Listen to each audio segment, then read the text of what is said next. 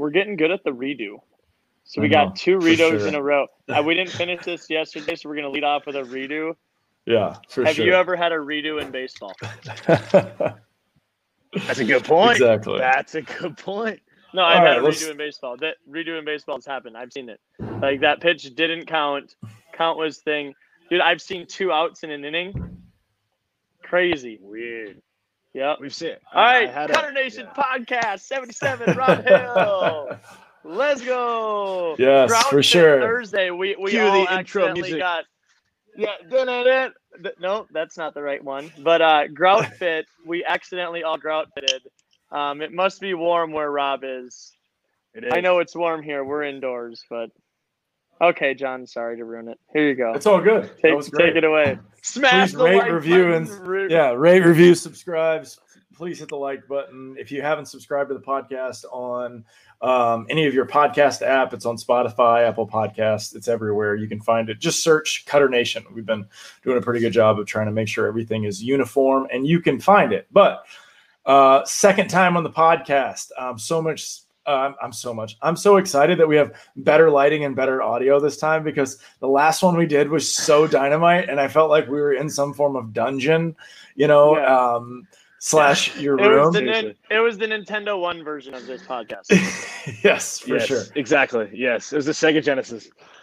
I don't even know if it was that good. Gamer headset, the whole thing. Yeah, had it all going on. So what's going on, buddy? I mean, you're in Arizona, right? No, I'm in Oxnard. California. Oh, okay. Okay. How about update us on, since we've talked to you last, about you've had some rather exciting things happen to you. Why don't you tell everybody, from that point, from the last podcast, what happened? Oh geez, when was that exactly? That was about a year ago. About 9 a year, months. maybe 9 months. Yeah. 7 months. Yeah. Okay, yeah. So man, geez, a lot has happened since then. So yeah, I've recently become a part of the LA Dodgers organization. I'm also still working with Driveline, so I have like that kind of split deal thing that a bunch of dudes do. But yeah, just went through my first spring training, which was really cool. I got to work with guys on the major league side and on the minor league. I guess my title is pitching coordinator of technical development. Essentially just trying to continue to bridge the gap between data and technology and player development, right? So coaching. But it's been great. I'm really missing all those guys right now, staff and players included. I've been doing a bunch of Zoom calls to keep up, but yeah, it's been a pretty crazy 6 months, I guess. What's that? I'm muting myself. There was a lot of feedback. I was wondering if it was because it was John and I. No, I think it's the whatever's around him. We're getting some feedback over there. Anyway, okay, well, that's exciting. LA Dodgers. I read a couple sneaky articles that I had, that there were some big leaguers up at Driveline this past summer. So that must have, I'm sure the fanboy in you was just jumping for joy. Yeah, it was an experience for sure. I remember distinctly, I was working on the pitch design certification, just plugging away at that, and I get a message from Bill Hiesel, the now assistant director of pitching at Driveline. He's like, "Hey, clear your schedule on Thursday." And I'm like, "Okay." Shots coming in. I was like, "Good."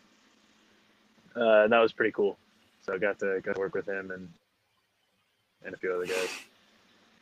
Of course, it cut out when you named who it was, by the way. Dude, okay. We got to figure out what the connection is, because it'll be tough doing this. Yeah, I wonder if he's too far away. Rob, how far away from your router are you?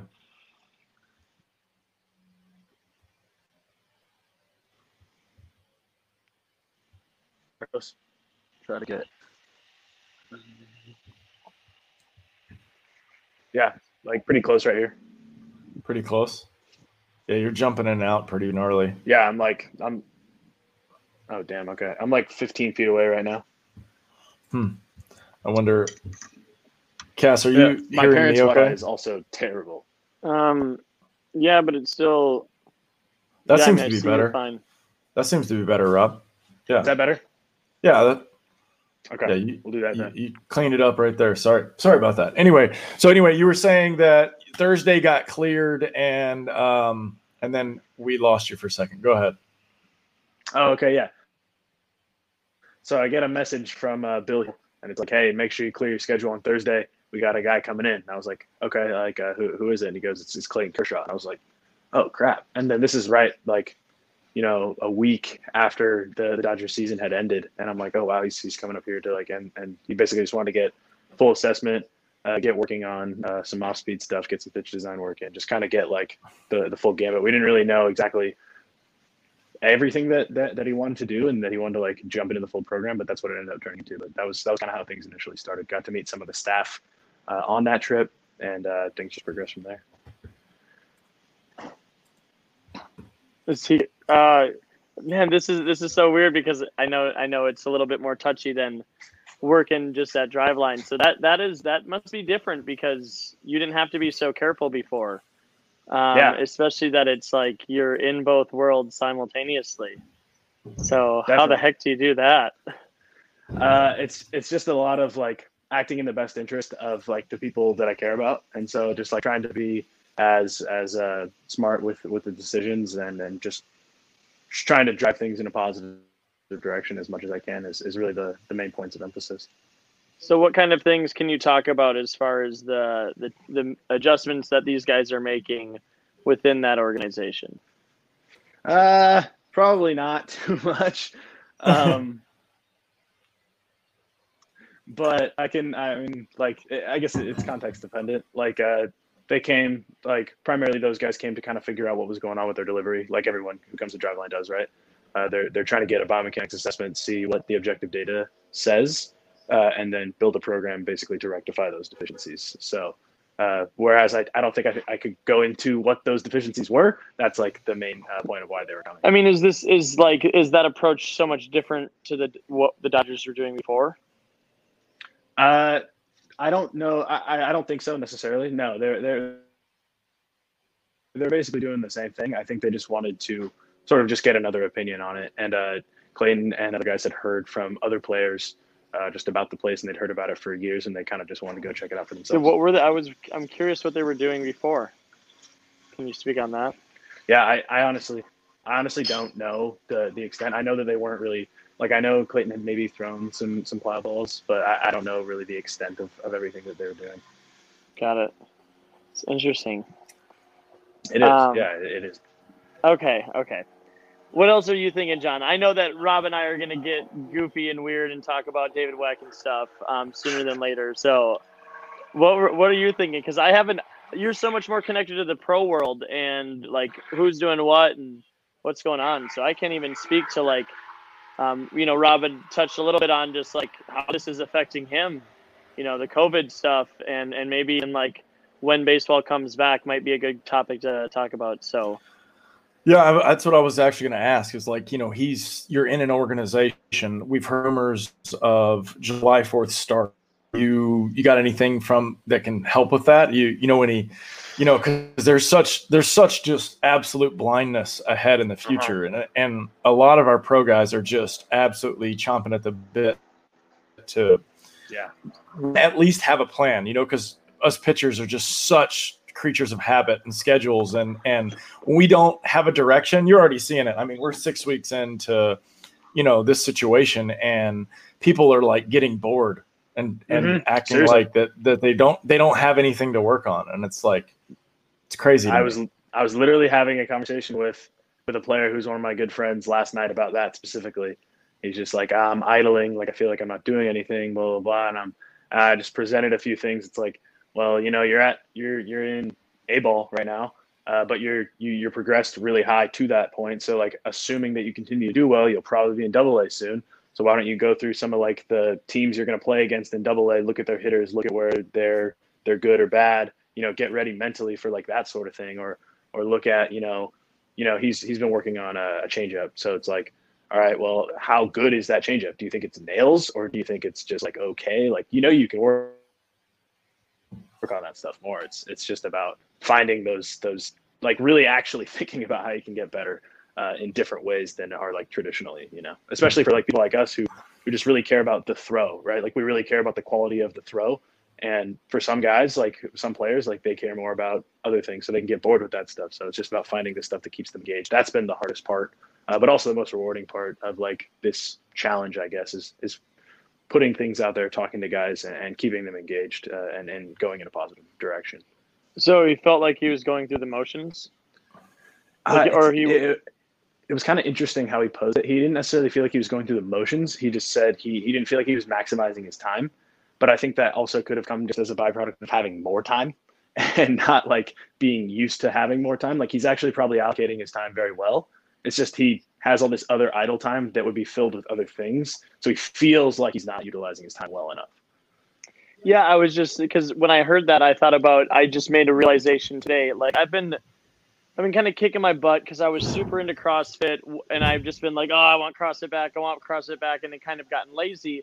But then simultaneously, I've gotten really good at the ropes, and I've gotten really like in tune with the pulsers, and it just feels different. But at the same time, it's these are the kind of breaks that can kind of catapult you to the next level. So, and I Totally. played my trumpet a ton. I've like been way more in tune with music, and it's like, yeah, dude, like, so these are things that I think it's. Some of it's just reframing how you're using your time. It's like, man, what a deload, right? Like seriously. So, I've heard from like quite a few coaches and like other trainers. They're like, dude, like this was brutal at the beginning because they missed the human aspect of coaching and all that. But then they started to realize that it's like, oh, I have these massive holes in my game or holes in like my knowledge or whatever, and they're starting to fill it, and it's starting to become more of a positive experience. So it's a deload for us just as much as it is for the players. yeah, man. So doesn't mean it's easy, but it's definitely easy to understand like how we need to create perspective out of this. And God, before all of this, even I was just thinking, there, in the darkest hours comes the brightest lights, and that like that's this. So Yep. it's hard, but anyway, keep going, man. I have a couple of questions for you guys, actually, because we kind of talked about this a little bit yesterday, Cass. But what are some? I've seen a little bit of the ways that you guys are still interacting with your athletes, but I just want to hear more about how you guys have kind of combated this in terms of helping guys progress. Go ahead. Well, we started off a little bit late on it because we were trying to be conservative because we are in Southern California because we weren't sure what's going on. We're in a gym, so we sent out some stuff. We weren't sure how it's going to go. And then we started offering remote training. And then our kids that were reaching out, we were just trying to help them through this time. Because there was a weird time frame where you really couldn't go anywhere. Right. Yeah. And it still kind of is like that right now. Tomorrow, I do believe they're supposed to open a little bit more.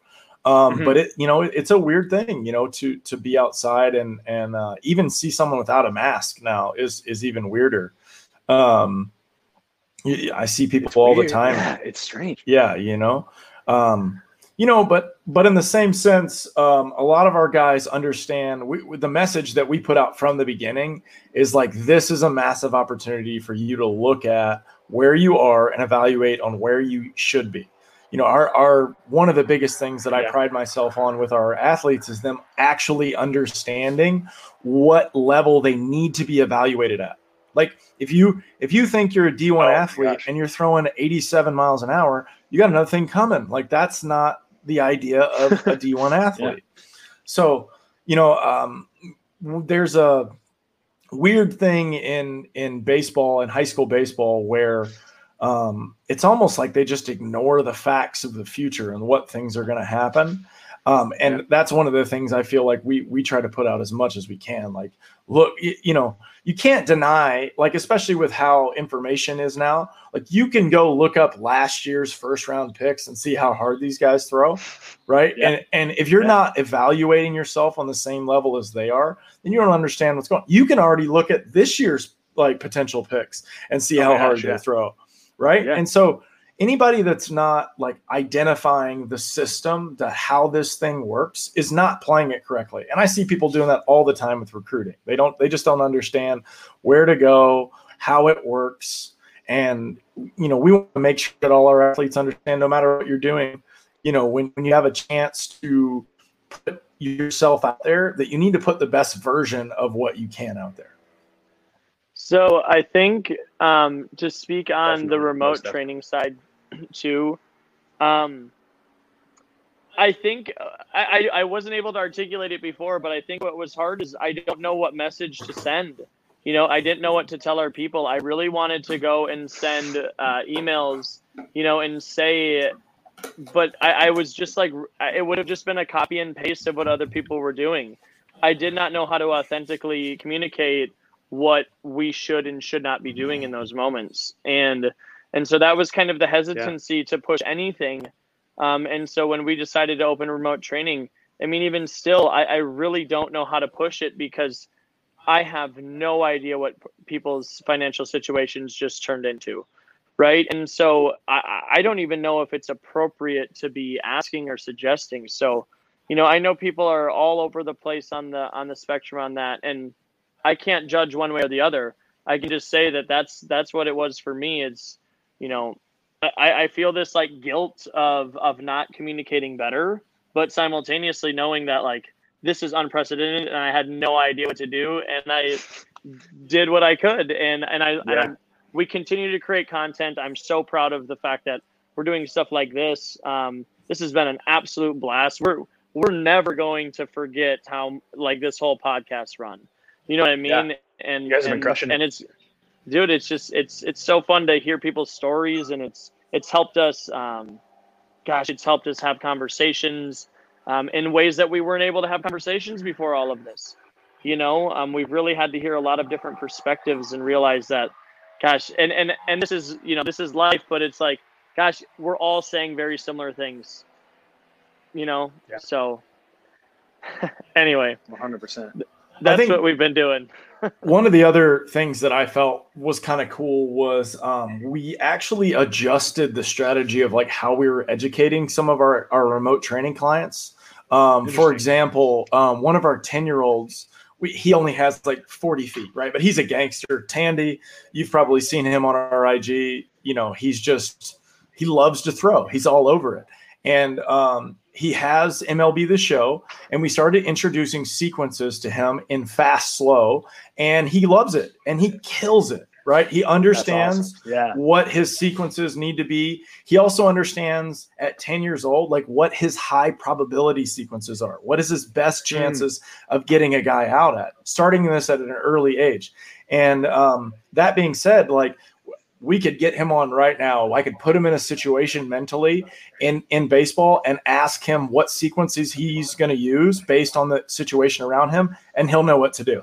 That's cool. A lot of our remote training has just been because he's so deep into the program with us, and we want to stay as fun and generic as we can to this 10-year-old without trying to kill his brain, that we just have gone out and just been like, okay, you're the Padres, pick a team. I'll Google the lineup. Here you go. Here's your situation. Second and third, no outs. What are you going to do? And we talked through the whole thing, and it's been going really well. It's one of my favorite parts about the game, about, teaching people, yes, you need to throw double bangers when you come in bases loaded. You should. That's what you should do. And not be afraid to go 2-0. I just had this epiphany this morning with the pulsers again. So I was on a turf field, and I got in the middle of it, and nobody's there. I did some like eyes closed, like just running around, just trying not to fall over.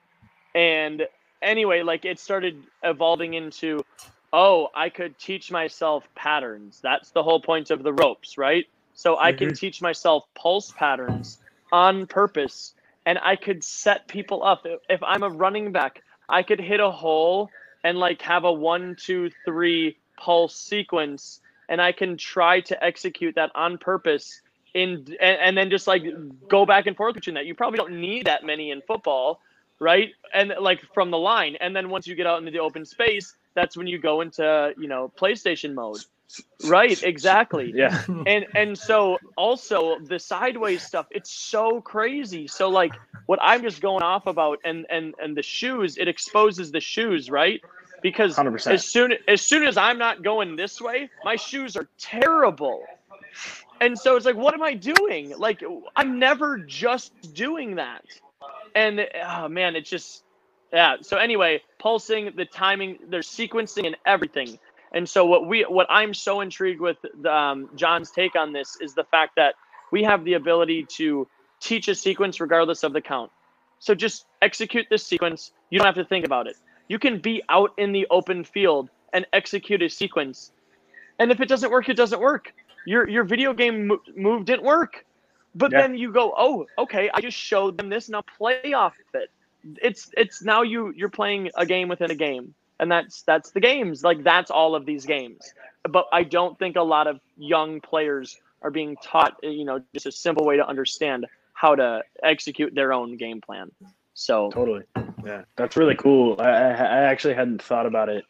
Like that's big kudos to you guys for breaking it down like that, because it's like everyone wants to play video games, right? Like that's what everyone's doing right now. So having them doing it in an engaging, like meaningful way is very good. I really like that. I literally think about it like Mortal Kombat combinations that I'm going to throw. Like if you're going to see me go Sub-Zero down back punch and through the ice every time, you're going to figure that out, bro.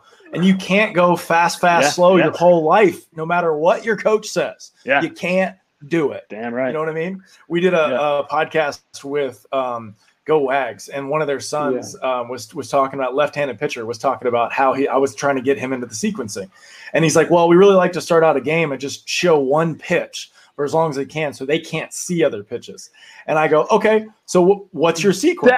That's not what he said. He said he saves a pitch. Well, he saves a pitch. Whatever. So he did fall into fast. He did go in, but freaking hey. Well, hey, but my point, Luke. I know. I'm not trying to say he was wrong. What I was trying to say was he's doing exactly what every other high school guy is doing, right? So if you think you're being unique to that idea, the hitters saw the same exact thing earlier. Right. And so like that's the thing with big leaguers and what we're seeing and what, at least what I've been saying. If you see a guy throwing 95 every day, 95 becomes 90 real simple. It doesn't matter if 100%. It runs, sinks, cuts. It doesn't matter. The timing of that is the same. Right. And so to Brett Wagner's idea that he said he thought that 88 miles an hour is going to come back. Right. And to Cass's point, no, the cutter's going to come back. But what I think is going to come back even more is that Roy Oswalt guy, the guy that can throw the 65 mile an hour banger and then come back and throw a hundo. Yeah. Right. And so, the bottom of the asterisk is what I've been putting out a lot on how pitches move. It's down, it's angles, it's lateral. Right. And it's kind of straight. You can kind of get it to go up. Right. But the thing that with tunneling makes sense to me is that if I can delay the decision process of the hitter where he sees the tunnel and what I've set up and he doesn't know which direction it's going to go, now you can really become an immediate threat no matter what age you are if you understand how hard this really is. And that's the importance of the changeup, the cutter, the slider, and the curveball. But in the same sense, if you throw 100, you can still go hundo, right? Yeah. And so that being able to use that threat as a pitcher is just massively important to how difficult you are.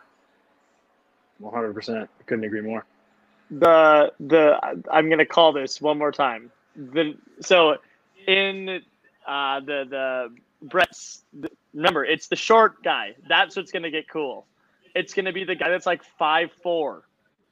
Okay, the guy that's 5'4" that can throw like 88 that just goes straight up. Straight up, yeah. Did you see the Zito from behind home plate curveball that was floating around Instagram for a little while? I'm pretty sure it was on Pitchers Nation. I did.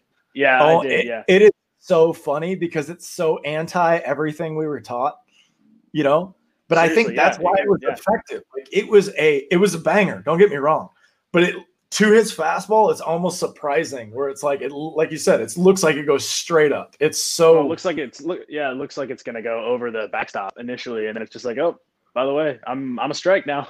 It's pretty funny. But yeah, exactly. Totally. Why do you think that's counter to what everybody's doing? Me? Was it? Yeah. Oh, well, it's everything that I hear is about the tunnel is about it's going straight, right? It's got to come straight out of the hand, straight out of the hand. You don't want it to pop, right? Yeah. He's intentionally making it pop on purpose. Okay. And then Yeah, also just the way clarifying. he did it, It's the deviation from the tunnel that makes it effective is basically what you're saying.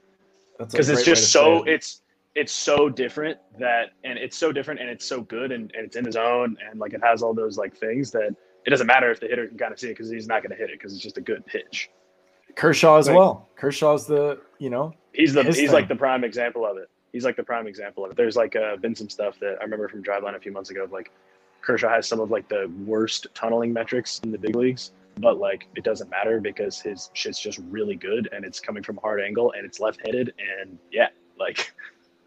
and Cy Young speaks for himself. And it's dark too. It's very deceptive. Like coming from behind his body, behind his head.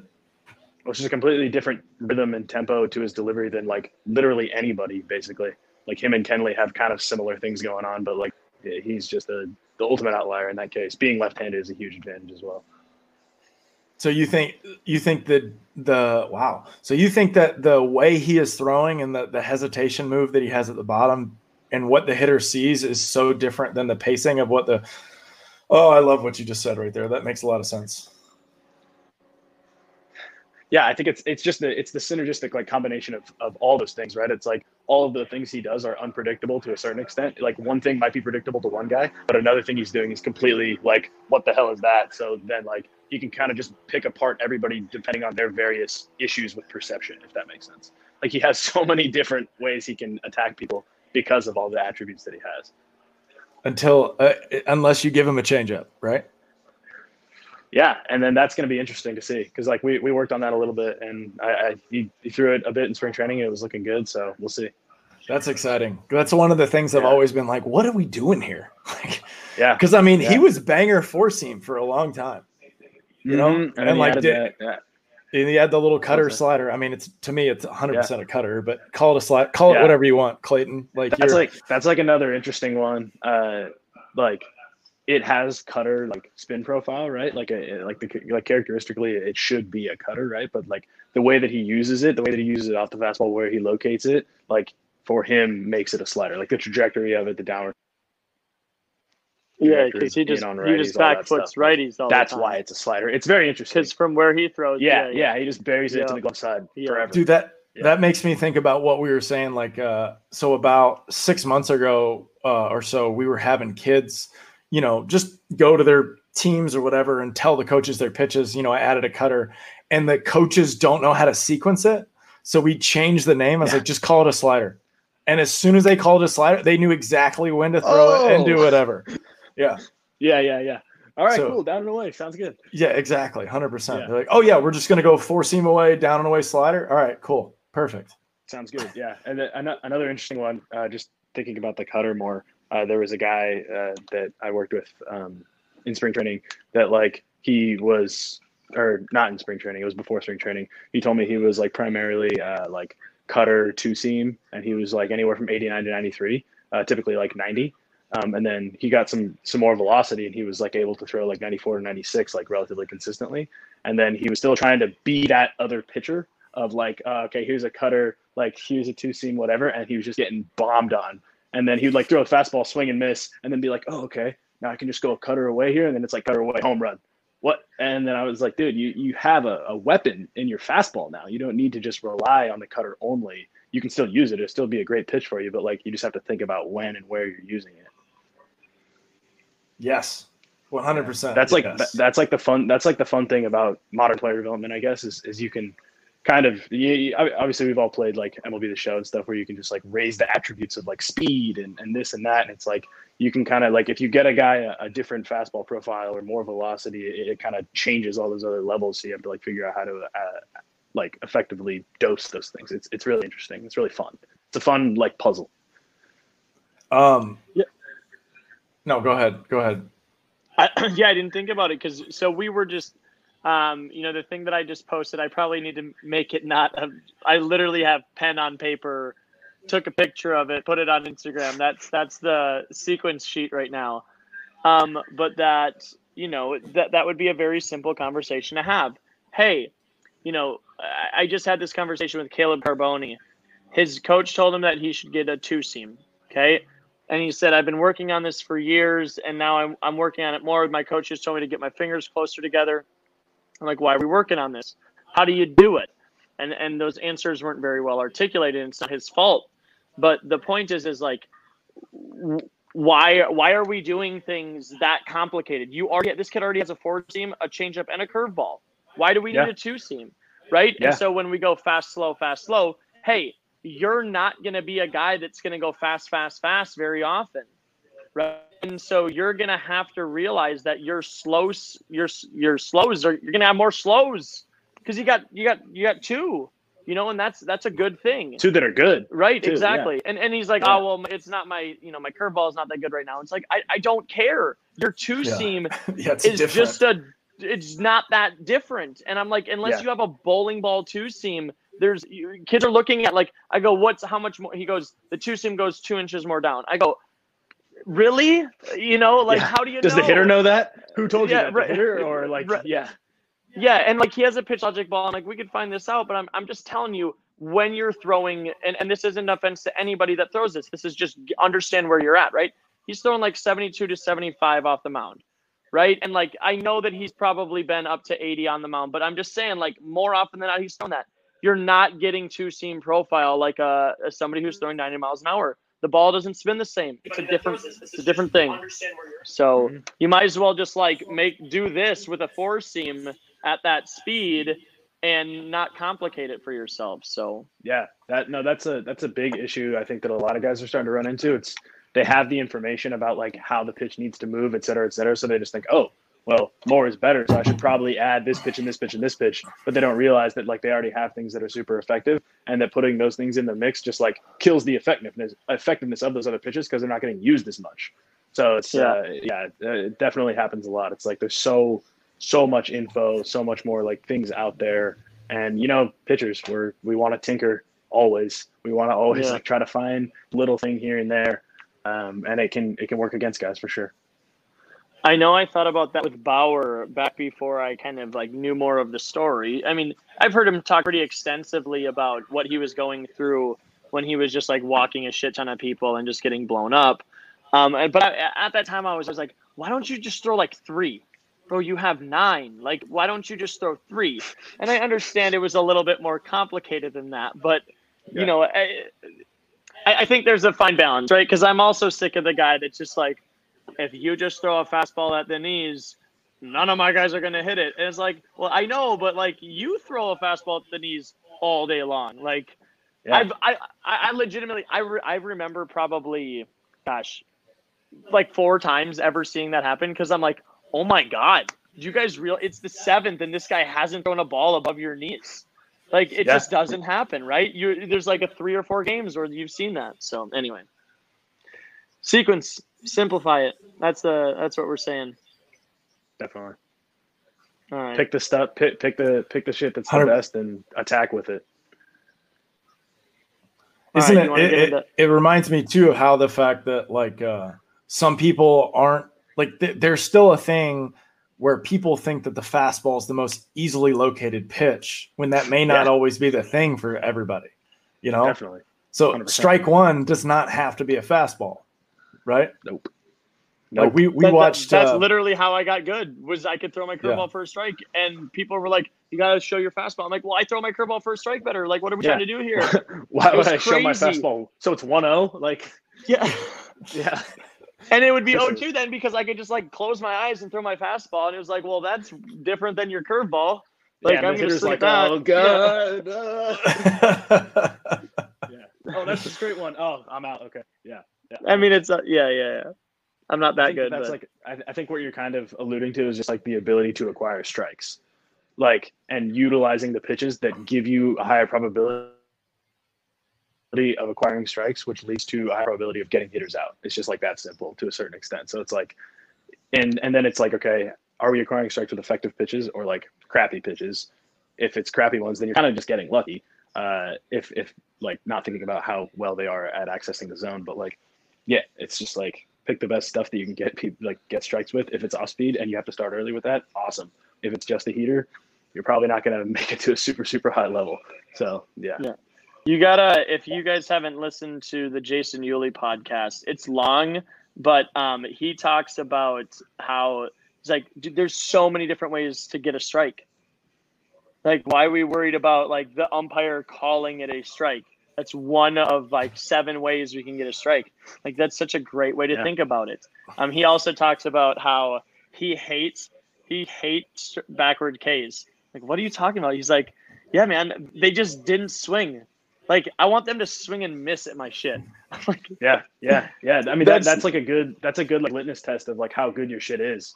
You know, if you can throw it in the zone and you have like a high in zone swing and miss rate, like, whew, you probably got some pretty electric shit. Or just like know how to make people swing it. Like, I think the message was more like, I knew how people, they just swung the same thing every time, and I would just not let them hit it. Yeah, that works too.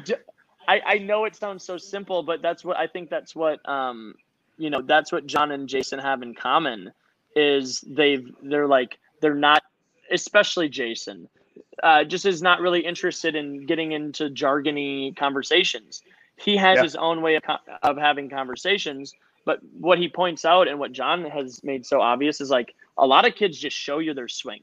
Or a lot of throwers just show you exactly what they're going to do, whether it's a sequence, whether it's, if they swing first pitch, swing second pitch, or simply just they have bright orange bats. Like, if you can't see their bat path, like you're not watching, right? And like, trust that's what you're seeing is actually true. And I think what has paralyzed people is just it seems like it needs to be more complicated than that. And it can be way more complicated than that. And getting way more complicated than that can be very helpful.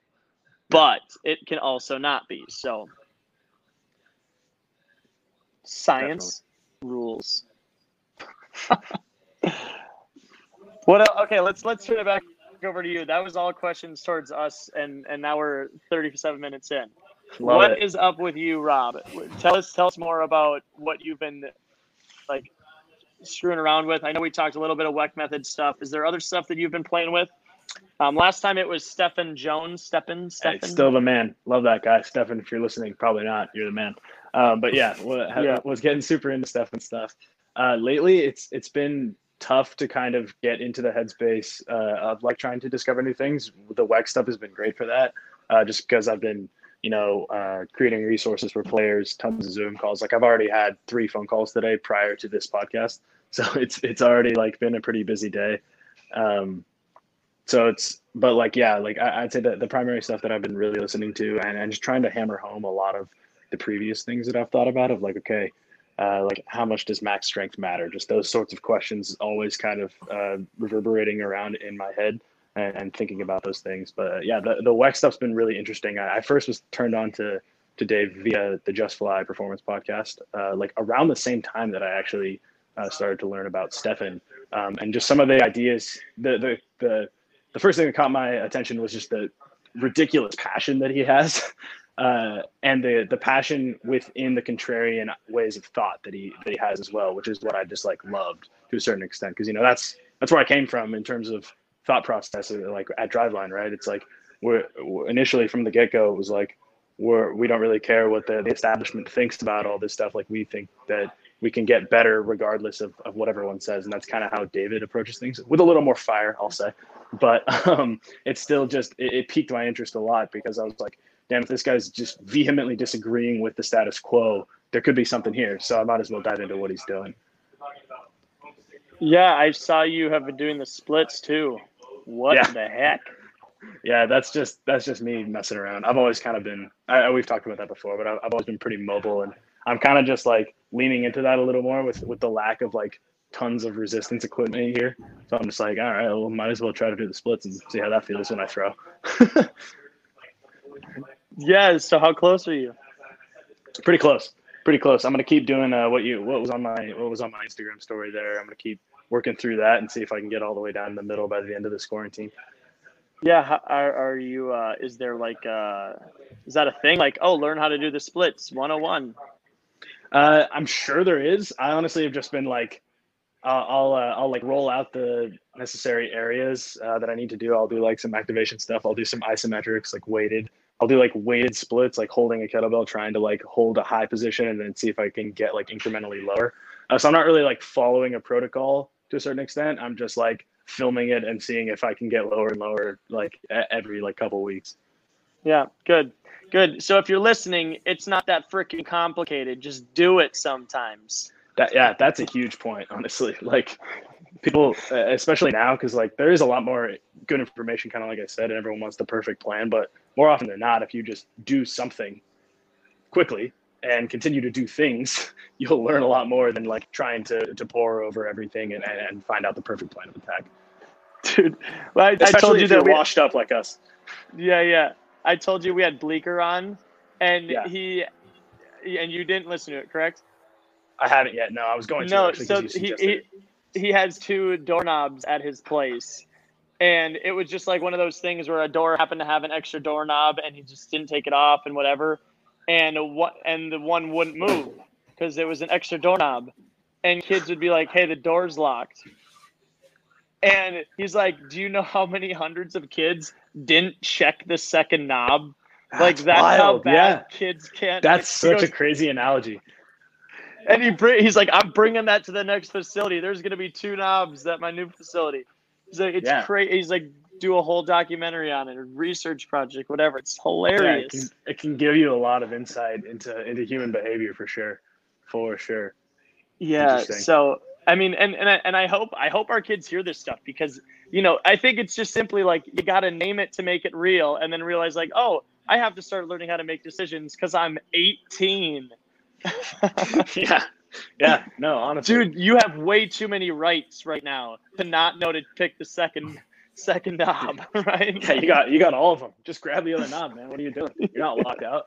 I think that like that alludes to a good point of just like something that I actually talked about yesterday on a call with some guys of just like I'm of the opinion that like you never stop progressing unless you decide to stop progressing. Like there's always another avenue. There's always a way to solve a problem, regardless of what that problem is. And it's completely contingent upon the willingness to take the plunge and figure out the things you need to do to get to that next point. Yeah, I don't know who we were talking about with, but it's just like, I mean, we've just had a lot of conversations about older athletes and thinking about how they redefine themselves as they age. And that, I mean, it's not even redefine. It's just, you are a different athlete. It's even like the thing about like, how often does a parent not realize that their kid just grew 6 inches, right? And then like, hey, so first off, you didn't realize that even happened. And then it takes your sister to come over and be like, "Oh my God, your kid is way taller." "Oh yeah, holy cow. That's been like 6 inches in 6 months." And then like the fact that so it's probably obvious that a lot of people might take into consideration that they might be a little uncoordinated. But like, how about you have literally a different body? And so the amount of like the proportion of everything, probably like chemically too, right? Like you just have all of this space that needs to like, I don't know. I can't imagine that people don't have more empathy for kids growing because for that same thing. Right. Yeah. And then simultaneously, it's no wonder that when we're adults that nobody cares either, because we don't even think about it like when it's obvious. Right. No, seriously. So, and like, I've definitely developed a lot more empathy for those guys because like I've told you guys before, like I gained like 40 pounds and like thought that I would move athletically and thought that I would move well and all this stuff. And I felt like a baby giraffe for like the first time in my career, basically. And I was like, I don't know how to move, man. Like, I'm not sequencing things right. Like, well, like, what's going on? And it was just right in front of my face. Like, hey, man, you're a completely different person than you were, 5 months ago. Of course, you're not going to move the same way. And of course, you're not going to have the feel that you had. So, but, like it took the time for me to see that, of course. So, yeah, that's where I mean, I'm telling you, since our conversation, and it took a lot of other things too, but I am really leaning into being leaner. It's just like you look at every athlete that's ever been elite. And gosh, name an elite fat guy, and it's like, it's not really there. It's not really there. Yeah, it's tough. It's and like the only point where I feel like those guys become elite is if that's just like how they've been forever. I remember this story John Kruk told on MLB Network. Like, I don't know why I remember this. It just sticks with me from when I was like 12, and he was just talking about how every year they're harping on him. Hey, you got to come back to camp in better shape. Like, you can't be fat. All this stuff, blah, blah, blah. So he'd listen to him. He'd come back to spring training, like pretty ripped up, like pretty jacked. And he could not hit shit. He could not hit the ball at all. And they're like, all right, John, well, you better get fat again soon because, you know, that's just like his baseline. You know, it's an interesting thing. Like that's where he performed his best. And I think that's really like the point in all of it is like, I had to gain all that weight to experiment to see if I could perform better there, learned that I couldn't. And it's like, okay, back to baseline, you know, it's an interesting one for sure.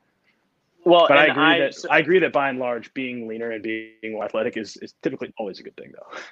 Yeah, it's weird because there's this. So I wrestled and I was down to like an unhealthy body percent in the middle of puberty, right? And then I really didn't like really get thick until like my mid 20s, and like you said, completely different athlete. And then it's just like there's such a happy medium there. So right, you have to, as a young athlete, you have to realize that, you know, if you are like kicking your butt in the gym, or you're just playing a lot of sports and you're just super active, like the benefits of fueling yourself are just astronomically positive, right? I mean, when I'm doing CrossFit and I have that kind of a workout 5-6 times a week, or even just like 3 times a week, right? Like the way that my body accepts a ton of good food is just unbelievable, right? And we all know this, but like a lot of younger players just never realize that. And then I think, you know, there's many qualified people like, and I'm very guilty of this, that are still just harping on the same thing that you just said of like, dude, I don't care how you do it. Just be way bigger, be a bigger human because it's way better. And this is funny. Who brought it up, John, the other day about how Americans had to be big because those were the only ways that they could throw? Somebody said that the other day. Do you remember that? No, I don't. Gosh. Anyway, we were having a really good conversation. That's what they said. It was like they had to be.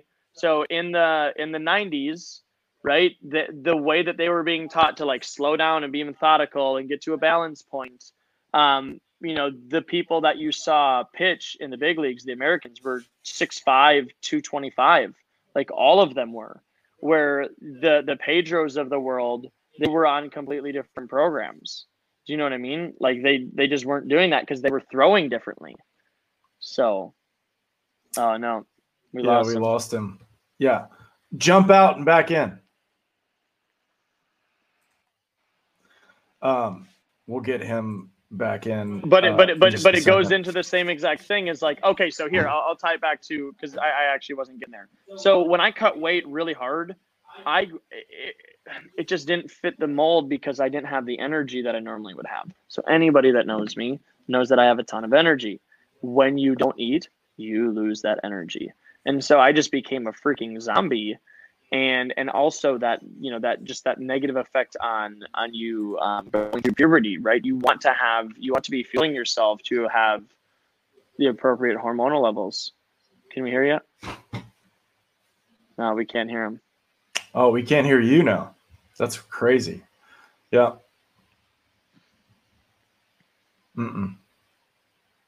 Not really. Just jump out again.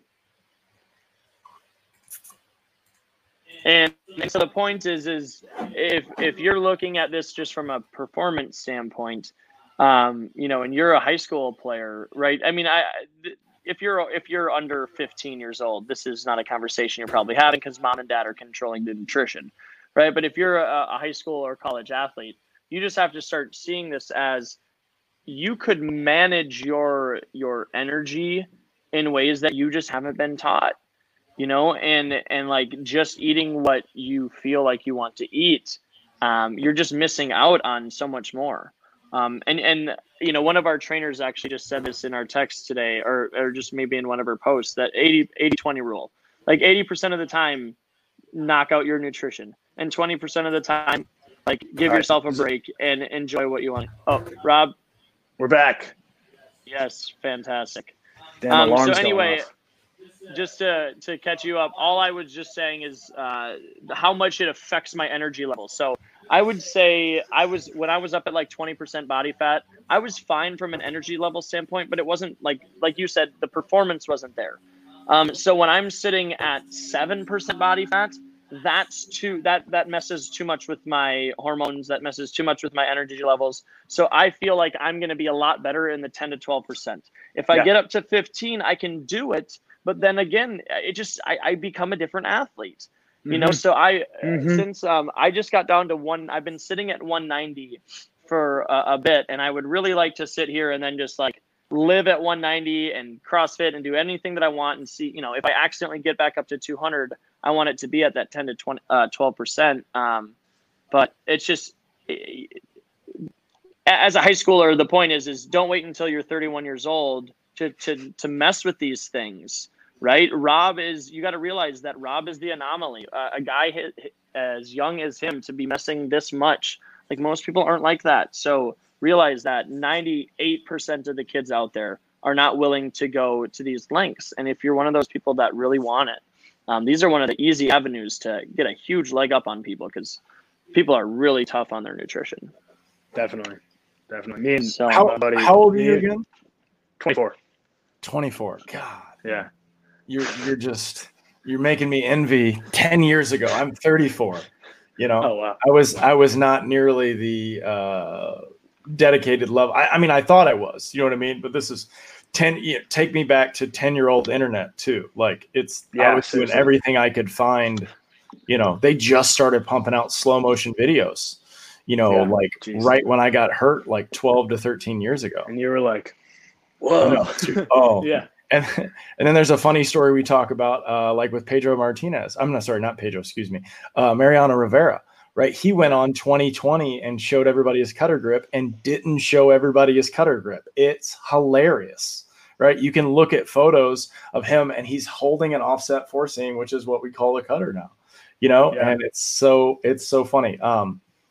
Anyway, that was outstanding, by the way, Cass. Good job. Yeah, that was awesome. He gets into you're also jacked right now. I was looking at your post earlier today. I was like, damn, you're looking huge. I didn't know you were 190, dude. I thought you were like 220, just jacked out of your mind. So good job for you. You're a jacked 190. Yeah, he makes me look bad all the time. I'm 5'9". I'm nice and 5'9". I'm the dumpy, tall, lanky guy in the corner.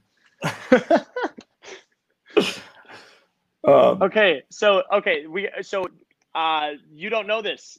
We're having Alex Rojas on tomorrow. Do you no remember him? Way. Dude, yeah, of course. I talk to him all the time. That dude's awesome. Yeah, so I invited him. I didn't realize you guys knew each other. So I called him up last night. I'm like, you should come on tomorrow with Rob.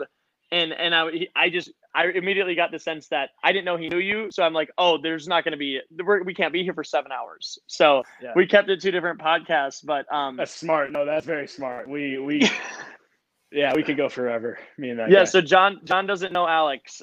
So that'll be fun. But I want to know, help me make it, dude. I'm not good at making the ropes and the pulsers not look goofy, right? I lean into them, and so can you help? So Vance Worley, if I can, I want to cut this up, and this part of the podcast I want to send right to Vance, because I was trying to get him to do it, and he's looking at me like I'm an alien, and for good reason. Tell me your interpretation of the ropes and any of the WEC method stuff for that matter, and just start with the ropes anyway. Okay. Yeah. So for me, at least, I've alluded, I think I've told you guys in the past, like I have kind of a performance background, like dance, sing, that kind of stuff. So for me, it almost feels like dancing to a certain extent. Like there's a rhythmic aspect to it. I'll always listen to music when I do it. And it'll be the same sort of tempo and the same sort of beats that I'll listen to when I throw. And like, that's kind of been the biggest piece for me, is like rhythmically being in tune with my body and being like, all right, well, throwing is incredibly rhythmic. It's all about sequencing. It's all about when you do things at certain times. And so what the ropes have really kind of done for me, other than like a little bit of like the cardiovascular physical aspects of it, like the physical adaptations, is just more discovery, more like, oh, okay, like I'm not used to having, my arm back behind my body and then like trying to get something over to here and then like go to the other side and like see how my weight shifts. It just gives you more feel. It's kind of like how I thought about it the other day. I likened it to like it's a plyo ball for your whole body. It just gives you more awareness and proprioception for where you're at in space, and that can lead to just better coordination overall, potentially. And so that's been like the biggest thing for me, especially like rotationally, because a lot of people will try to do things to work on coordination that's very like front, back, side, not a lot of like transverse like work or like side bending stuff. So that's been another fun kind of thing to figure out, like, okay, like this angle, I can get the rope from here to here if I do this, and I can get it from here to here if I do this. Like, what happens if I do that? Like, and that kind of stuff. So that's kind of my. Have you? Oh my gosh, I was gonna say breathing. Oh my goodness. Anyway, have you experienced this? Like when you're in here, you can almost pump your lungs. Is that just like a weird thing that I've experienced? Because I know I that he's talked. I haven't consciously thought about it, but I'm gonna do it 'Cause- today. Well, so I think it was like when I got my chin back enough, there was this opening where I could like scoop, and that movement would like do something in my diaphragm that would open it up, and I would breathe in, not trying to breathe in. And Yeah. maybe that was, maybe there's multiple things going on there, but I'm really interested in the calming sense of this whole thing. That's what I was trying to get at. It's the breathing and the tempo and the rhythm of it all. I'm really intrigued by that. Have we got in? Yeah. So tell me more about like I've talked about Z Health in the past year and S10 Fitness. I don't know how much I brought that up to you, but it's basically just like a little bit more on the neurological side of prepping performance by being in the right mindset, almost a little bit differently than we have. Like I think of like Ken Ravizza as like that's how I'm going to mentally prep, and this looks a little bit different. I'm going to use this rope to mentally prep. Yeah. I think it's a very like I think there's a reason they kind of call it like rope flow, because it somewhat allows it's an easier pathway to that sort of like flow state that people talk about, where it's like you're just moving and you're like acting without like too much conscious effort. The ropes just kind of put you in positions and make you feel things without you like necessarily trying to do it, which can help you get you into that right headspace to perform, that like unconscious competence sort of headspace. How'd you learn them? YouTube. I like watched David's old videos from like a couple of years ago. Like I've been seeing the ropes for a couple of years, and I finally had the time to kind of dive in. So I talked to Rojas, and I watched the YouTube videos, and I would just like set it on the ground below me and like stare at it and be like, okay, he's here. Okay, he's here. Back, like scoot it back. Okay, he's there. Okay. And then just like start going. But initially I just started like with the race and chase, and then was like, okay, where can I go from here? Okay, I can like split my hands, and then I can kind of, and then hit myself in the head a bunch of times. But I punched myself in the face once, like with the rope. I was like, oh man. Yeah, it is not, dude. I've like lashed my shins and like ankles a million times. I hit my toes. That one was brutal, but all in the name of figuring things out. So hey, it's different than a jump rope though, Lash. It's not a jump rope lash. It's not. Those. Luckily, it's more like a little like 4-year-old hitting you as hard as they can wherever it is. Yeah.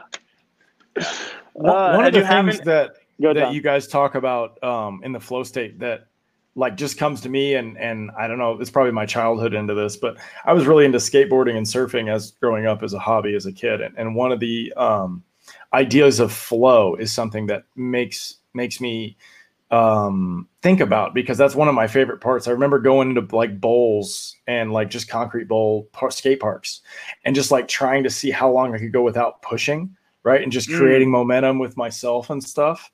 And I see that in a lot of the patterns when I'm watching Cass do this, where he's like trying to feel it, create energy fast, and then pull it down slow and do stuff. And that idea, if you watch, some really good surfers like Kelly Slater and some of these other guys, when they're carving up waves and stuff, you can really see how they slow it down, speed it up, snap it at the top, pull it back down, ride the energy and the momentum.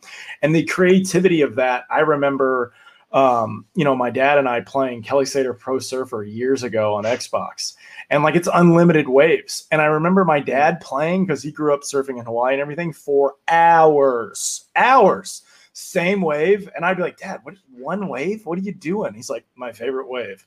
And he would just go crush. You know what I mean?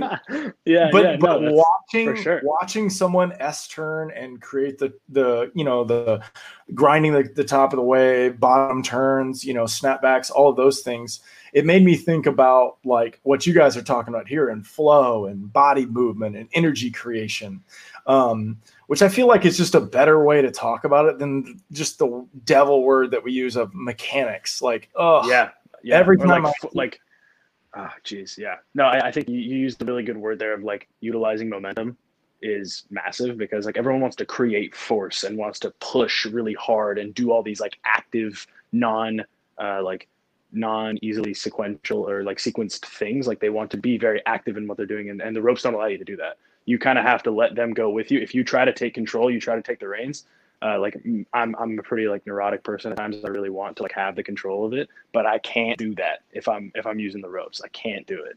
And so like to your point exactly, it's like Kelly Slater's not up there. He's not trying to produce. He's not thinking like, okay, I need to have my right femur externally rotated. I need to produce force in like the Z plane to adequately like turn on this wave. Like, no, he's just like feeling where he's at. He has practice, and he's in the right state to accept that and then utilize it. That just made me think of that video that I sent you guys. Yeah. Oh man, gosh, I want to post that so bad. Yeah, Okay, and then the pulsers. So I didn't. You've been messing with the pulsers, thinking about it from a throwing standpoint.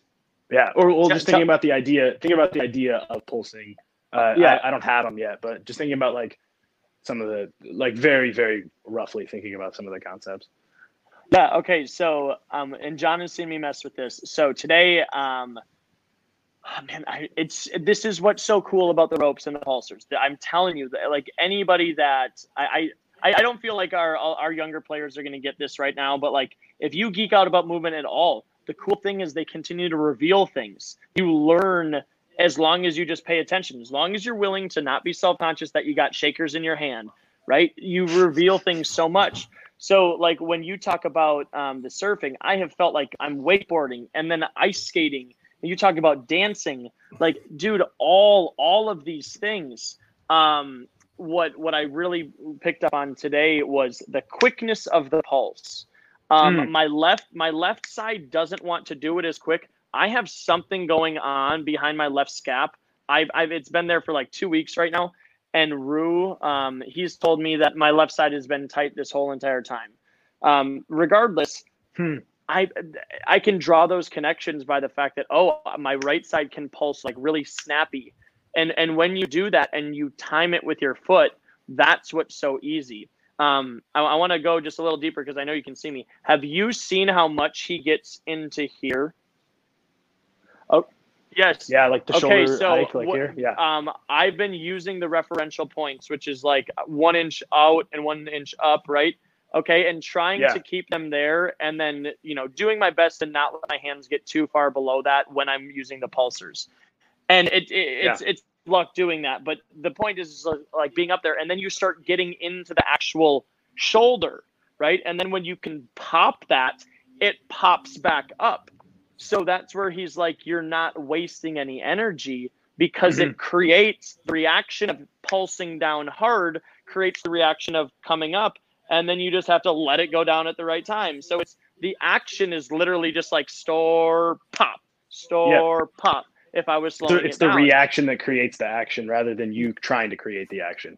Yeah, exactly. So it's just like mind blowing. And then learning just like positioning your hands differently around your body. I mean, bro, put these in outfielders' hands. Put these in outfielders' hands. It's so fucking cool. I'm sorry, but like you run backwards with it over your shoulders and you're like, oh, my hands feel so dumb in this position. What happens when I verticalize my arm in this way? And then, oh my God, it's like pop.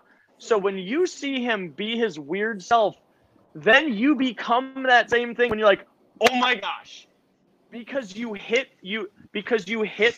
pulse down at the right time and you don't try to spring and you spring. Yeah. And it's I don't know, man.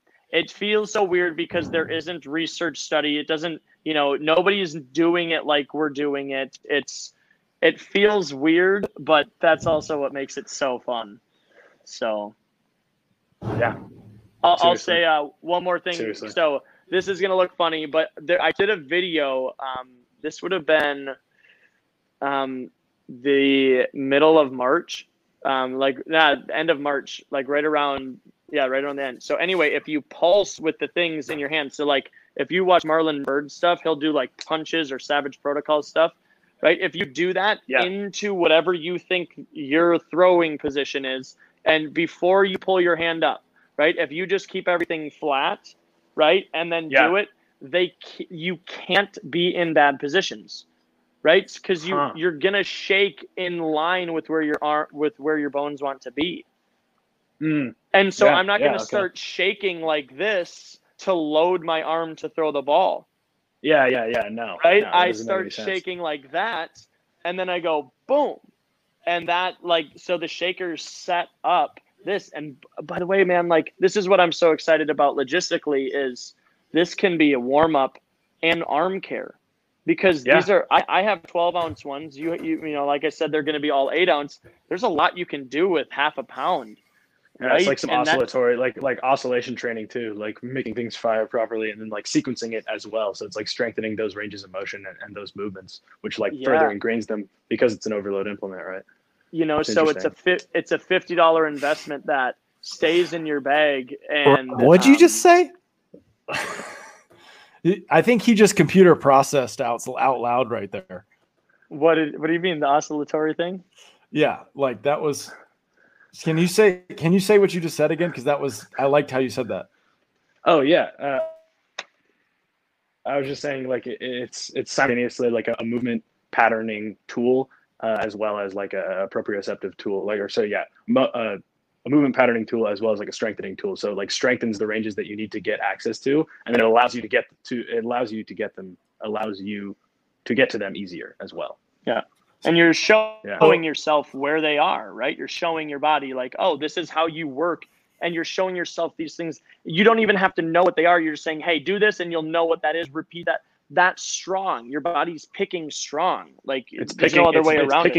It's picking the places that it has the adequate ability to get to, and nowhere that's BS, basically. Yeah. I like it because I think about like the idea of it and like the body blade and how it's just a little bit different of a direction, right, for what it's doing.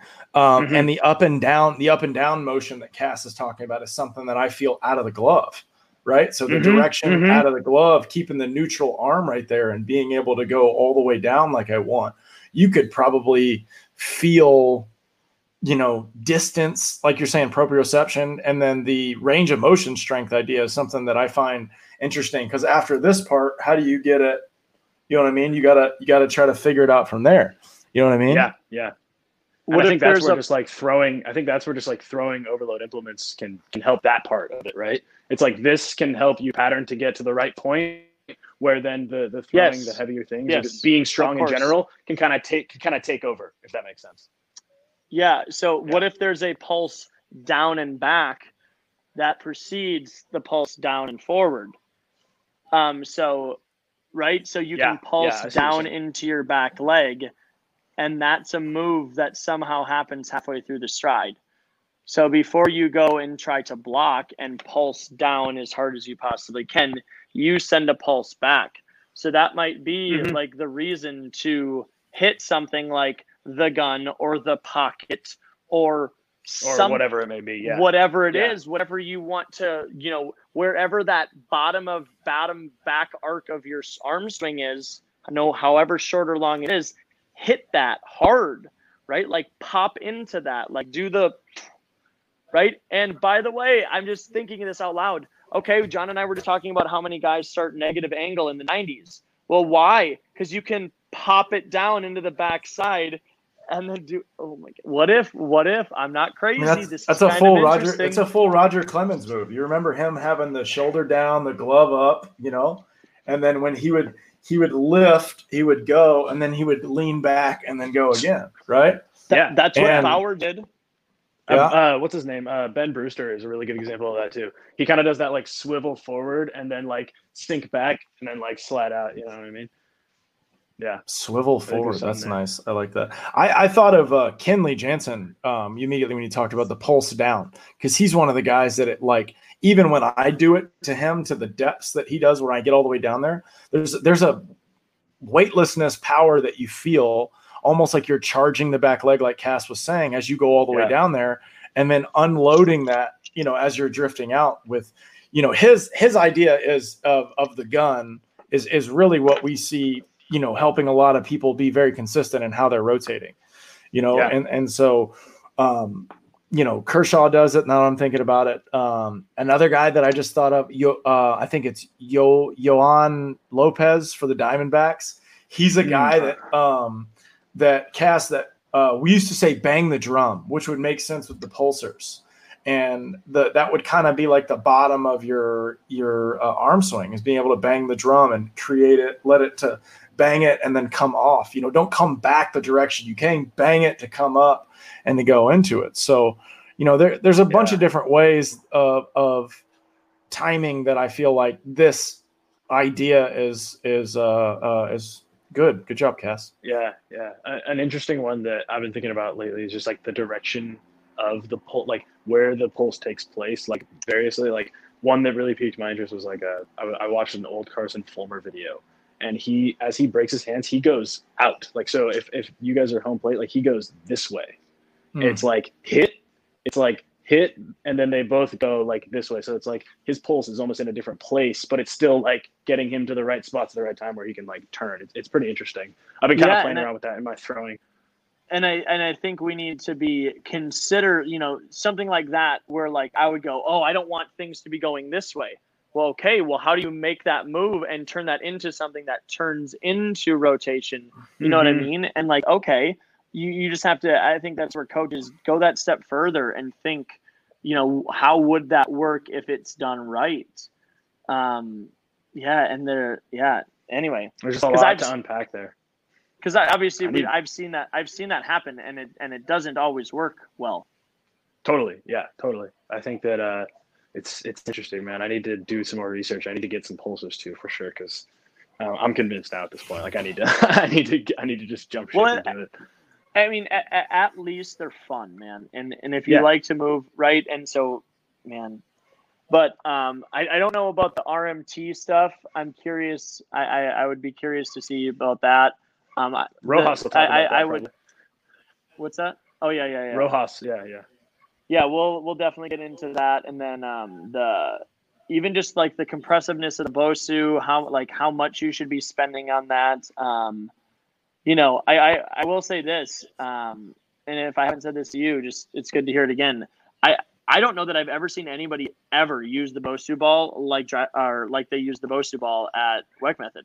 Like nobody ever does it actually like that, so that's what's so interesting about it is I wonder what it's actually capable of, and I wonder what we're missing out on, even though it's been just kind of crapped on. So yeah, it is interesting. I think about that kind of stuff a lot. Like something looks wacky or something has like a perception around it, but it's like, okay, well, maybe you just need to turn it over, aka use it differently, and then there'll be some like massive benefits. I try to not be quick to demonize things because they look silly, because it's oftentimes where like the coolest ideas come from those things. Do you know what BOSU stands for? It's both sides unified or something like that, right? Yeah, and then both sides up, I think it was the other one. Both I had no up. idea. Yeah. Like, dude, that guy up, down, all around, he is. I need to get one of those shirts, dude. I need to get one of those shirts. I know. I saw like the black sleeve long with the gold logo. Oh, I want that shirt so bad. Dude, he's such a trip. He's such a trip. He's an actor. That's the thing that made sense to me. He's a trained actor. He told us that from the beginning, and I was like, oh, I understand what you're doing now. Well, did you see were you watching back with Rope Flow Joe? Me? No, I wasn't. Okay, so there was a guy from whatever. Who cares? Nobody. If Rope Flow Joe is watching, like, bro, I reached out to you. You're a great guy. And David, I bet he screwed you over. I don't know. I'm just the messenger here. But they had some falling out. And really? And then and Rope Flow, because Rope Flow Joe was like working out there doing a ton of rope flow stuff. Like he was good, like really good. And and then he must have made some comments like he was better than David, because David was like, you're out of the circle. And Rope Flow Joe came on live Instagram before deleting his thing and was like, just very sad about the whole thing. He said that it was an act. And David said it. Like, that's what I love about him, is like David freaking put his psychologist on his Instagram page. Like, he's fully transparent. That's why I have never met somebody easier to love than David Weck, because like you just have to just be nice to him and he's cool. You know what I mean? Yeah, like, how and simple. He's wicked smart, man. He's so smart. Gosh, and the things that I've like. By the so the other thing, just like this is because we haven't got to do this. So this is fun. So the fingers and the fist, Yeah. So thumb reaching to the pinky. I don't even know if this is a thing, but him just like, okay, that makes sense. If the thumb goes to the pinky, it sets up underneath the ball. And then if you reach through the thumb, if I try to do that through my fingers, it will tense up the wrong side of my forearm. If I go through my thumb, I get the upper back here, and I don't really need that to be like super loose. I'm not hurting that, right? And so I reach through the thumb, and that kind of cocks my bones. And that's where you see almost every single dude is underneath hard, and then you'll see some sinker guys that will come over here.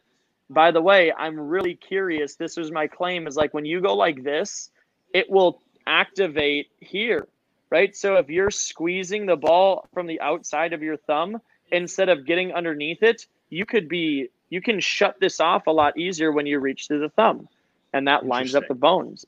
So I think, I should have my ball on me. But anyway, if you've seen me do my curveball, I basically Vulcan my curveball without trying. I spin it so much that it spreads my hands here. So my fingers are on this side of the ball at all times, right? So the middle of the ball is here. And that allows me so much room to get around and through the ball. I mean, I just throw Frisbees, and I'm small, right? I'm a 5'9", and I can put so much spin on the ball.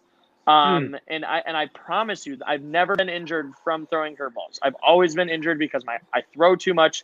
I didn't do anything to it's never been like that. I had a coach try to tell me that I was hurt from throwing knuckleballs. I'm like, bro, you have no idea what I've been feeling for the past year and a half. No clue. 100%. So anyway, that's the bones, the feet, the green dot is got me intrigued. Anyway, I should ask you if the fist. Have you been making any of these connections? I haven't gone too deep into the fist stuff. I've been mostly thinking about trying to get a good understanding of the ropes, and then just have literally just started to jump into the pulsers a little bit and ideas around that. So no, I haven't. I've seen the core fist and I've seen it. I just haven't had the time necessarily to dive all the way in. Well, I'll leave it at this then, because I don't want to sit and just talk your ear off. The idea that the bones being in line would free the rest of the system up. Gosh, he hasn't even said that. He just said something like that, and it's like, oh, that makes complete sense. Those are completely my words. That makes so much sense to me, right? Of course, there wouldn't be. What's a better way than to sit on top of those bones you got, and to always be leveraging them against themselves? There's nothing more efficient than that, I don't think. Yeah. No, I mean, it makes sense. I just need to dive in more for sure. No, of course. And that's the thing, is these things are not, I don't hear people talking about this. I don't hear people, we had Sean Kitzman on. Have you heard about him? The pitching? I haven't, no. He's a Minnesota connection. He is very similar to Randy Sullivan, was a chiropractor, physical therapist. And then he's just recently been he got a kid, that was just dealing with injury, a kid that I know, actually, Gabe Pilla, who's at NDSU now, but just kind of got him to move better. And then was like, well, all these pitching people don't think that matters, so I'm going to just go start doing this with people.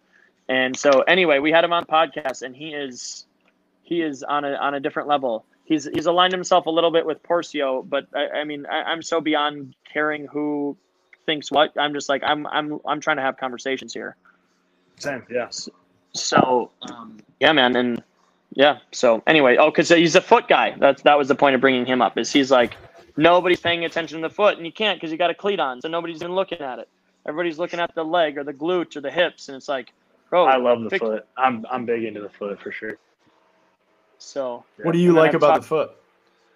I mean, I think it just makes sense, right? It's if it's functioning properly, and then there's a good neurological connection between the feet, the glutes, the spine, everything. It's just, that's how you move efficiently, 100%.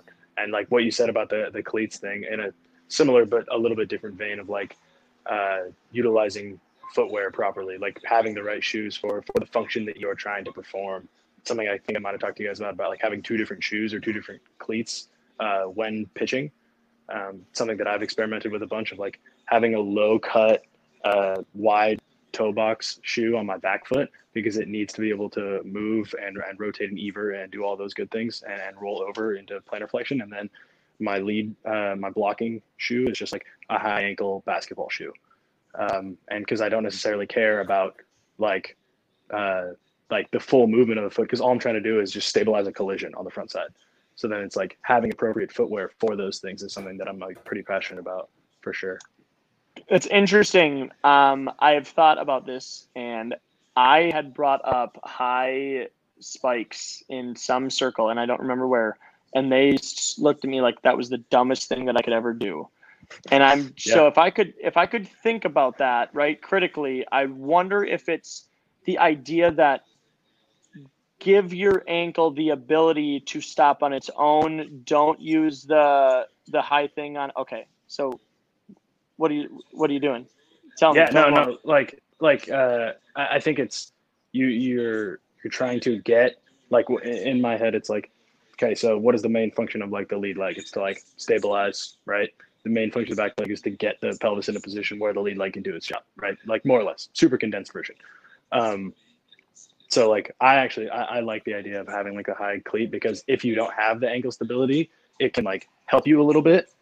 And if you don't have the ability to stop, it can like help you a little bit, but also like over time, you should probably be developing that skill as well for the ankle to act on itself. But I think it can just be like an easy way to get a little bit of performance benefit for some people, for sure.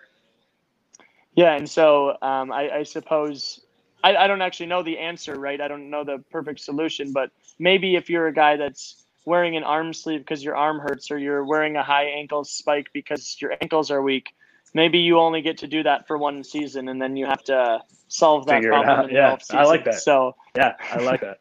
do things like that, but no, it's really interesting. And so the hands and the feet, I'm just so enamored with it, and that's where, you know, being introduced to John and his ideas on the 3 rules and the hands and where they should be, I just continue to go, why is this working? Why is this working?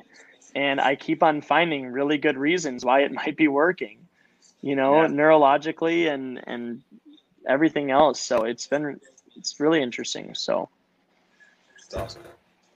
The dart, have you heard it? Yeah. So you'll have to learn about like the dart stuff. This one, right? Like the palm heel one. Yeah. So, Kinda. here, this is interesting. So on the front side, it was to create I'm pretty sure it's to create a more, solid, heavier, like front side.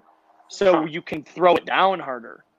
So it's not, I'm not gonna pronate really hard and then turn it over to create a positive disconnect. It's like that positive disconnect happens because I'm trying to throw my left arm down onto my left foot as hard as I possibly can, and my elbow and scap happen to retract. But that hand turning over might not be something that's very helpful. No, I like that. And It's a passive way to get into positive disconnection without having to like retract. Like, yeah, I see what you're saying.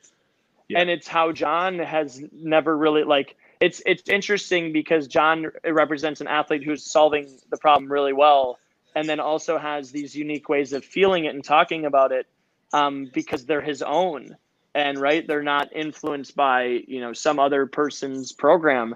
And he's always talking about that low cable or that high to low cable pull down, you know, and his hand does not turn over for a very long time. And I've seen a lot of players, since I've been realizing that from John, it's a lot more common than I thought it was going to be. Yeah, like where the hand internally rotating of the glove arm, and then this immediately. No, where it doesn't. Where it doesn't. There, where it stays forever. It swims down as long as you can and turns late. Yeah. And that's definitely the optimal way to do it. I think guys run into I need to do this to keep my front arm in, but then what happens if they get too far here? This happens when you don't want it to. Yeah. Thumb flip. No, I call it a thumb flip. Don't flip your thumb. I say, like, when fingers get vertical, that's when you are basically screwed. That's when you should be like releasing the ball. So like it should be like holding this, holding. Okay, then it turns all the way. Yeah. I don't even think I turn it until it gets to my hip, and then I'm trying to get it out of the way behind me. You know? Yeah.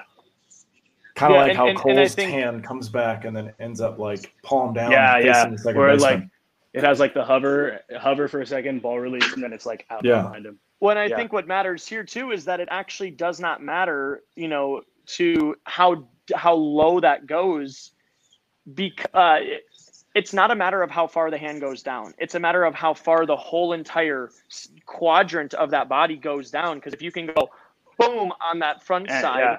And at which That's- time it does it exactly. Right. And Yeah. so it really does not matter how, there's somebody's talking about a lot of length on the glove side.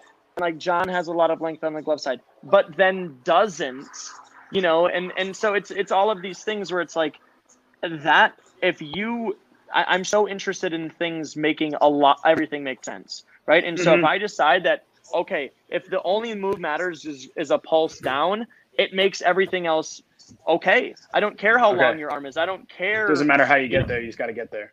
No, you just have to feel whatever and if you're a sidearm guy, you're going to have to figure out there's still a weight shift into that. There's still a downward action into that. And then you're going to use that more out here, So yeah. This is kind of the birthplace of it. And I apparently Marlon is doing a lot of work on it. But he's not really, he's not talking about it openly, in a way that I could find out. So. Yeah. Huh. Well, you guys have given me a lot more stuff to think about, which is good. I'll say one more thing just because this is where else are we going to talk about this? The synapse thing. So look at the training part of it. So the workout and just seeing how it happens. I'll say this. This is what has me just mind blown. Okay. It's one thing to eccentrically overload the body. Okay. And there's many things that can do a pretty good job of that. Okay. Maybe not as well as this, or maybe not better than this, but you know what I'm saying. Okay. And so what is cool is okay. So you've seen me have the kids go through their leg kick and stuff. Yeah, okay. Yeah. It's a balance thing. So all of a sudden, because they are on one leg and there's a vector that they have to control, that changes the game because they will pick up. So one thing that you usually start them at the end of the move, right? And then you bring them back into it. That's the eccentric. So you take them, halfway through the stride. So you're just or if you're on it, I could just put you in the splits, right? And I put you in the splits and I say, okay, now we're going to stand up, and don't let me do it. And you're going to have to pick up that left foot. You're going to pick up your front foot. And as soon as you do, just that far off the ground, and you have to stabilize. You have to know where balance is. You have to create direction. So the vector portion of it is what makes it a completely, and you can change it, right? You can say, I don't like where this is pulling me from. I'm going to lower it. I'm going to higher it. You can immediately affect it. You could even change your foot position to do the same exact thing. So you know what I mean? But that's where it becomes so unbelievably complex so fast that's where it's hard to talk about this to our community. Be like, hey, go buy this because this is the trainers learning how to use it. The people like us trying to figure out what it is. So that's kind of the stage of where it's at. But I know your guys have it. So I'm saying get your hands on it as soon as you can. Because it's gnarly, by the way. It's a 90-second. What he did to me was atrocious. Oh my God. It's atrocious. The end range feeling once you get off is crazy. You feel super heavy. You don't want to walk. You just want to you just literally don't want to do anything but sit down because you're redlining your system. Right. For 90 seconds. And it is terrible. It's terrible. But it's also way more effective and efficient than the stuff personally for me that I'm doing. Because I'm in this weird 34-year-old stage where I'm just not interested in working out anymore. Because it's just I'm but also I've got a lot of this stuff going on. But I would rather compete to get my exercise. Yeah. That's the way I always look at it, right? Whatever it is. If I'm going to get my exercise, I'm going to throw 100 pitches as hard as I can. That's going to be more fun for me than going and hopping on doing 100 squats. You know what I mean? So yeah. That idea of what Cass has done and the way we've done it with a simple row or even a split lunge is just it's terrible, but also really gratifying for the suffering at the exact same time. So you do a row in the bottom of a lunge. So the focus is the row, but when you're in the bottom of a lunge, 1 inch off the ground, the whole entire system has to figure out who's going to work right now. right? Yeah. Like, what How am glute's I gonna execute this move while being in this position? 100%. Yep. And so it gets real intense real fast. And so you get to, John talks about that 90 seconds. And I mean, I felt it. I will just like stop pulling. I'm like, and they'll be like, yeah, keep pulling. I'm like, oh my gosh, I thought I was sitting here, and it was so hard that my body just like shut down and was like, no, sorry. And then, it's so crazy. And then, thinking about, we touched a little bit on the generational piece. What a better tool than to say, listen, bro, you got to strengthen condition, and you don't want to because that's not part of your lifestyle, right? Yeah. You Point Loma boy. Point Loma is a tough place to live. That's the point. Definitely. And we can kick their butt in 5 minutes. Like, they want to puke, kind of kick their butt, and then like get to a point where, okay, that we're not just doing this for the awe effect. You know what I mean? I'm not just trying to put you through hell. Let's actually build up on this and do something serious. But I don't know, man. I'm so excited about it because it's like a gateway tool for every sport. So yeah, it sounds awesome. Jeez, I really need to get my hands on it then. I feel so. I'm not even selling. I'm just excited about the things that it can do. I'm excited about how much it's going to impact our kids. We talk about so much the forward move, how people just don't know how to initiate momentum down the mound. You already alluded to it, and I just want our kids to learn how to do less. So I think that's the best way to put it. That's the best way to put it. Find the flow. Let it happen. All right, dude. All right, Rob. Well, I feel like we got to let you go here. I was gonna say, it's been an hour and a half at least, not counting the other one that we had like 7 to 8 minutes on the other one. We've done 2 podcasts today. Yeah. Don't want to eat up too much more of your time, but last thing I got for you is, the direction of baseball and where you're seeing things going. You always have a good insight and a good pulse to the industry and what you're seeing. Do you have, and now you're super close, right? Like what do you kind of see things that are going, how are things are going, and where are they going? Yeah. I think that, as teams who are progressive with data and technology and integrating those things with player development, as they continue to progress it and do better, other teams will start to take notice. Because there's half the league that's never even used a Rapsodos still. Like there's places and teams and players who don't even have access to their data still. So it's something that I think that more and more people and players will get access to the information, and then like it'll really be, instead of like, oh, the cream will rise to the top, it's like, okay, the cream with the good information who actually developed, those guys will go, and then that will just push the game further and further. I think we'll see velocity continue to climb up, most definitely. I think we'll see just like basically any measurable thing that is successfully getting people out or scoring runs continue to progress forward.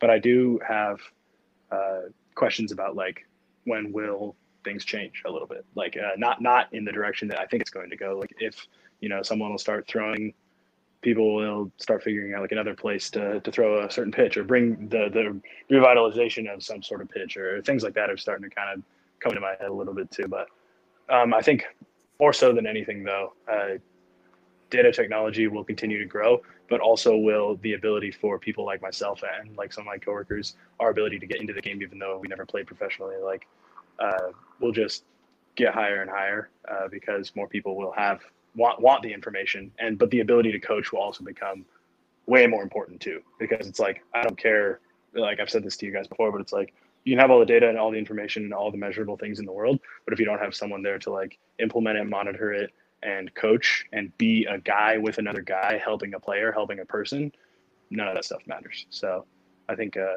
I really like the direction the game is going in, and I'm excited to see what happens. That gives me hope. What, dude, one of the best in the industry. We appreciate you coming on. Tell us your Instagram and Twitter, because I'm not going to say it right. And sounds good. My Instagram is at Robopotamus, ROBAPOTAMUS. And then my Twitter is at Berticus Hill, BERTICUS Hill. Find me on there if you want. If you don't, that's fine too. I'm so happy you didn't sell out and change it like when you signed with the No Dodgers. shot. I thought about it. I did think about it. I was like, oh, they're gonna think I'm wacky. And it's like, wait, I am wacky. I don't care if they think that. Yeah, 100%. Like, don't change. Yeah. You sign with the Dodgers. They want Rob Hill. They don't want Rob Hill. They want Rob. That's they want Rob. That's the great thing about them too, man. I can't speak highly enough about my experience there. All the people there. It's really the people that make the difference. And I think that we get good people, and we continue to educate them and lean into their abilities as people first and foremost, and then see what happens from there. Totally. Yeah, man. That clubhouse. Well, you've been the best. Good-looking clubhouse. Keep going. Go ahead, John. Sorry. It's okay. You've been the best. It's all good. Guys, go follow Rob. And if you have a question, I'm sure you can DM him. He's the best. He's been nothing but a gracious host as You guys are the best. met a few Aprils ago, and up in Driveline, which is crazy. I still remember watching you rip 2-pound balls, and I'm being like, yeah, that's a thing, So yeah. Oh, Froze. Oh, dang. I can hear him talking over there, too. So you can hear not me? only the game, but your thought John, you're process freezing. also. Oh, there we go. We're good. Yeah. Oh, it just glitched out for a second.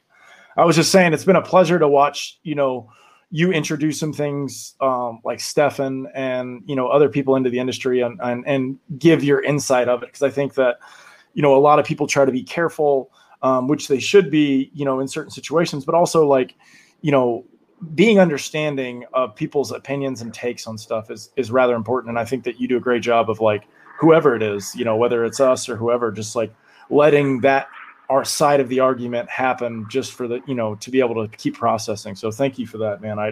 Every time you're on something, I'm seeming to find it and listen to it. Cause it's thank you. Wow. Okay.